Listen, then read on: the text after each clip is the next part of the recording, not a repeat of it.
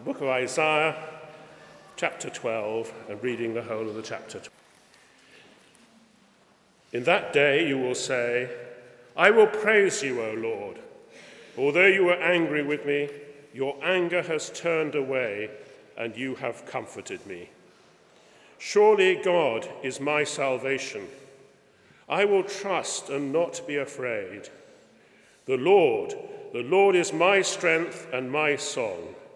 He has become my salvation. With joy you will draw water from the wells of salvation.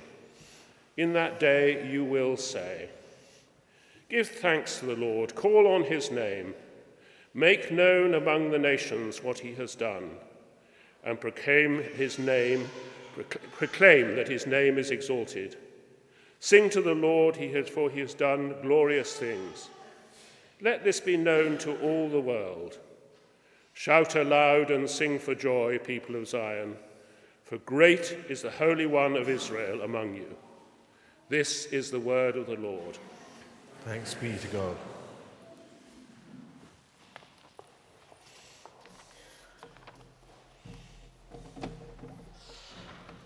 Good morning, everyone. Morning. Let's pray. Lord, you've inspired the scriptures. Help us to understand them and to live them out. And we thank you for this wonderful passage this morning. Amen. Amen. It is a wonderful passage. Please keep it open in front of you. Isaiah chapter 12. It's a little song of praise, and it's a real jewel in the heart of Isaiah. There has been a fair amount about God's judgment in the previous chapters. It's interspersed, of course, with promises of restoration and return from captivity in Assyria. There's been a hint of the Messianic kingdom. Indeed, that little phrase, in that day, that begins the reading, comes 7 times in these early chapters in Isaiah. And it seems to mean when God intervenes, when God turns up. We all know periods like that, when it's a service of worship and you're just gobsmacked by the Lord turning up.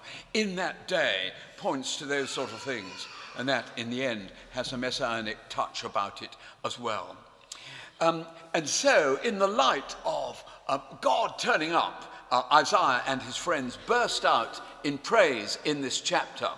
Our term card rightly calls it the call to worship. But worship is one of those rather vague words, isn't it? We use it of church, and we use it of Lord Mayors, and not much else. What on earth does it mean? Christians today often talk about holding a worship service. That's strictly a nonsense. But what's meant by it, it's either a liturgy written by experts and recited by the congregation with or without hymns, sermon, and the full attention of the participants, or else it suggests a freewheeling event with an opening invitation to worship, hymns and choruses, maybe a choir item, 1 or 2 prayers, and an address. On both sides of the Atlantic, though not in Africa or Asia, eyes are firmly on the clock. Now that is a travesty of worship. It does nothing to bringing us low before God, to take us out of our petty concerns, to fire us up for the week ahead. It was not worship like that which marked Israel at its best, or marked the first Christians. We get an insight into the real meaning of worship when we understand that both in Hebrew and Greek, there are 2 main words for worship. It's very consistent, 2 main words. One word means to bow down in awe, to prostrate yourself before the Lord, to kiss his feet. That's what the Persians did in the presence of their so-called divine kings. They would bow down and kiss his feet. That's a picture of total surrender and devotion. You get it referred to in the book of Revelation, where the heavenly beings give glory and honor and thanks to him who sits on the throne, and they fall down to the ground and worship him who lives forever, crying, "You are worthy, you are worth it, O Lord our God, to receive glory and honor and praise." Now that's the attitude that we're called to when we come to worship. Deep awe and adoration before the majesty and the mystery of God. Isn't that a rebuke to the sort of performance preaching and singing that is so common in our churches in the West? And the casual approach to God, of which we are often so guilty. Bowing down in awe before our Maker and Redeemer is central to true worship, because he is worth it. The other word used in both languages means service. Going out to live for God and try to make him known in a world that frankly doesn't want to know. Now that's not easy, but it is an integral part of worship. And of course, there's nothing demeaning about this side of worship, serving God. It's the highest privilege we could have to serve the Lord. Those two characteristics are vital in worship. If there is no sense of awe and wonder before God, and if it results in no practical, joyful service for God, then worship will fail to thrill, and worshippers will continue to shop around, unsatisfied, among our earthbound, shifting congregations, or else they will simply drop out. So let's see how those two principles of awe and service work out in Isaiah 12. It's very plain that God himself is the true center of the psalm. We see it in the emotional cry in verse 2, the Lord, his personal name, Yahweh. And we see it also in the last verse, great is the Holy One of Israel among you. From the top to the bottom, this little psalm has got the Lord in the center. The Holy One is in our midst when we gather together. And in worship, we come to meet with him. And if we don't meet with him, our worship is empty. Very well then, if the Lord who created us and redeemed us is here in our midst, what's our reaction going to be? Surely it must be to bow down in adoring reverence before the Creator and Redeemer. He deserves it. To think that the Holy One is among us, bothers about us, must drive us to our knees in sheer awe. Bowing down is the only appropriate response from creatures to their Creator. And that bowing down has got several strands, like colors really in a rainbow. I bow down in praise, verse 1. Look at it. I will praise you, O Lord. Praise for who he is. Creator, Savior, Father, lover, shield. It's good sometimes to meditate on the many names of God in Scripture, because they point to different aspects of his character. And praise is just reveling in what he is.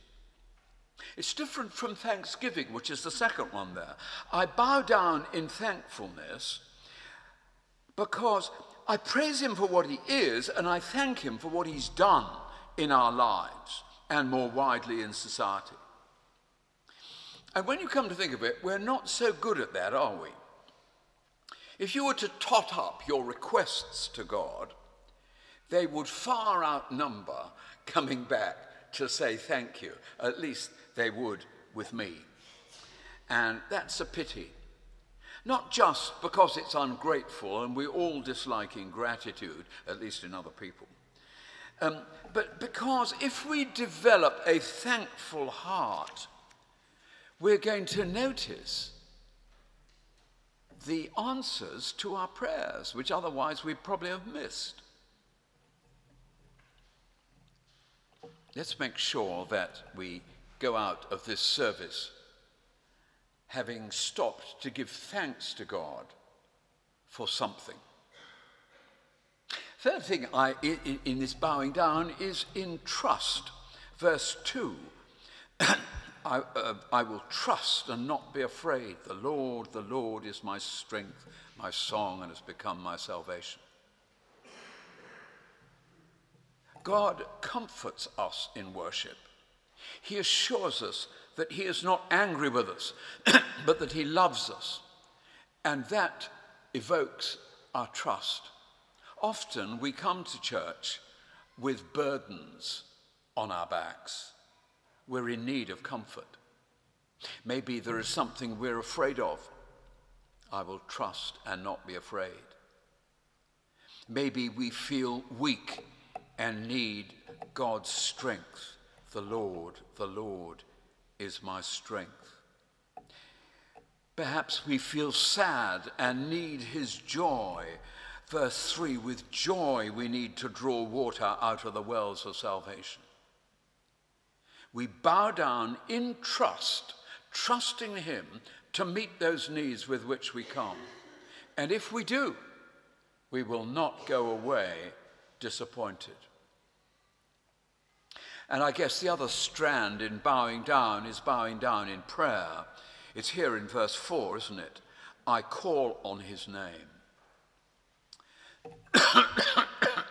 We come humbly to God, seeking not to enforce our own will, but to cooperate with his purposes. It's very important in prayer, that is. We don't try and twist God's arm. We say, Lord, what is your plan? I want to be part of it. If we understand that, it explains quite a lot, though not everything, about unanswered prayer. We need to tell him what's on our hearts, what our needs are and the needs of others. And he will hear. He will handle it, even if not necessarily in the way we expect. It's quite easy in our church service to let the prayer time wash over us and to sleep through it. I find sometimes that I go out of church here and I can recall very little of the needs that somebody has taken the trouble to stand up here and pray before God. And that humbles me, because I haven't really made that prayer my own.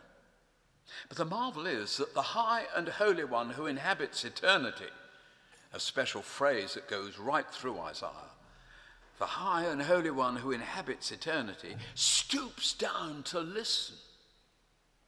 For he wants his children to talk to him. And any of you parents here know you want your children to talk to you. Or so does God. Now those are some of the strands in this awe, this reverence, this bowing down before the Holy One who is among us. He longs to see praise and thanksgiving, trust and prayer as we bow to kiss his feet. But the other side of worship is not absent from this lovely little psalm either. If we bow down in adoring reverence, we also go out in joyful service, according to Isaiah. And it reverberates through verses 4 to 6, the second part of this psalm. Joy and service, those are the two strands there. Let's stay with joy for a moment. It is one of the great fruit of the Spirit of God. The mark of the Holy Spirit being within us is love, joy, peace, long-suffering, gentleness, and so on. Paul writes in Philippians, rejoice in the Lord always. It's a duty, actually. He couldn't rejoice in his circumstances. The man was manacled in prison. Rats were running across him very likely. There was a soldier guarding him. He wasn't rejoicing in his circumstances. But nothing can take the Lord from you. And he rejoiced in the Lord. We can't always rejoice in our feelings. They go up and down. Our circumstances, they vary. But we can always rejoice in that relationship with the Lord. The Holy One of Israel is with you, says Isaiah. He's my strength. He's my shield. I'm going to draw joy out of his inexhaustible wells. Now, we are meant to emerge from worship full of his joy. Sadly, Christians don't always do it. There's a publican who was encouraged to go to church one day, and his pub was opposite the church, and he said, "Go to church, no fear." He says, "Just look at the faces of those who come out. I got enough problems on my back without that, thank you." Joy is our calling as Christians.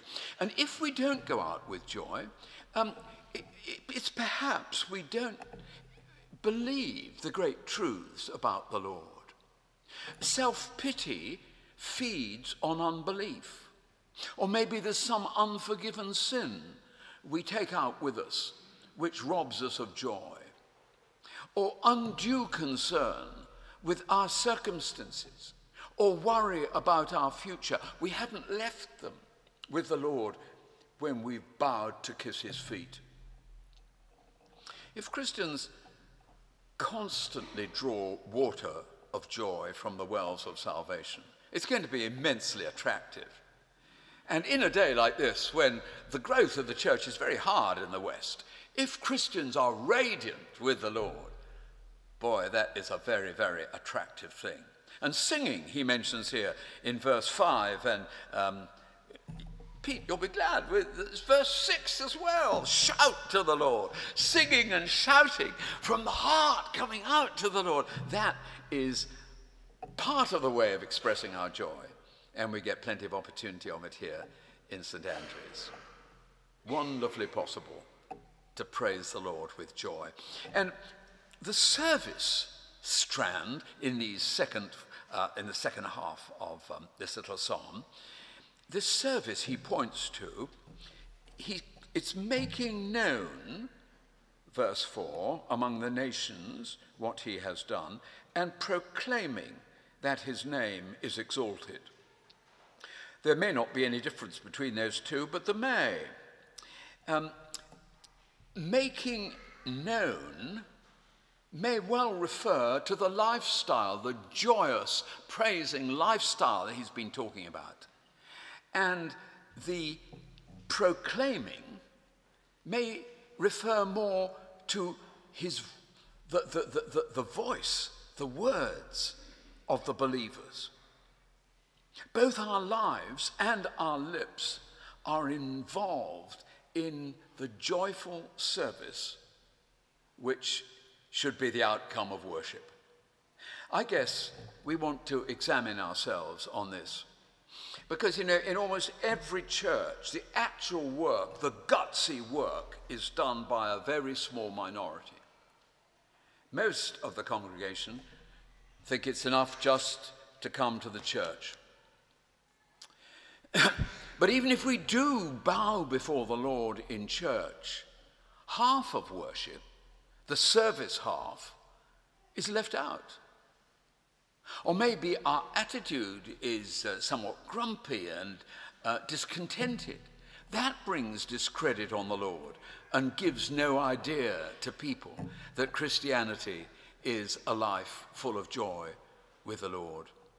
Maybe our greatest failure in British Christianity is that we don't proclaim his name. We hardly mention the name of Jesus from one Sunday to the next. But it's not hard to bring him into the conversation. Had a good weekend, somebody asks us in the office on Monday. Yeah, you say, it's a great time. And particularly good time on Sunday with 4,000 other Christians in Love, Oxford. Or maybe in bereavement. I don't know how I could have coped without the Lord. We can do it without great difficulty if we set our hearts that way. If we know that a joyful lifestyle and a proclaiming is part of our worship of God. We've got our own way of doing it, but do it we need to. Because this little chapter of Isaiah makes it crystal clear that bowing down in worship towards the Lord and then going out to live for him joyfully and serving him and other people, that those are the two great constituents of worship. And he's looking to us for that. Maybe we could echo the first two words of the chapter. I will praise you. I will serve you. Amen? Let's pray then that it may be so. Lord, we have said amen to worship, and we pray that you will enable us to fall at your feet with our needs, with our praise, with our adoration when we come to church, and also to go out strengthened with joy in our hearts to make you known by the lives we live and unembarrassed to proclaim your name through Jesus our Lord. Amen.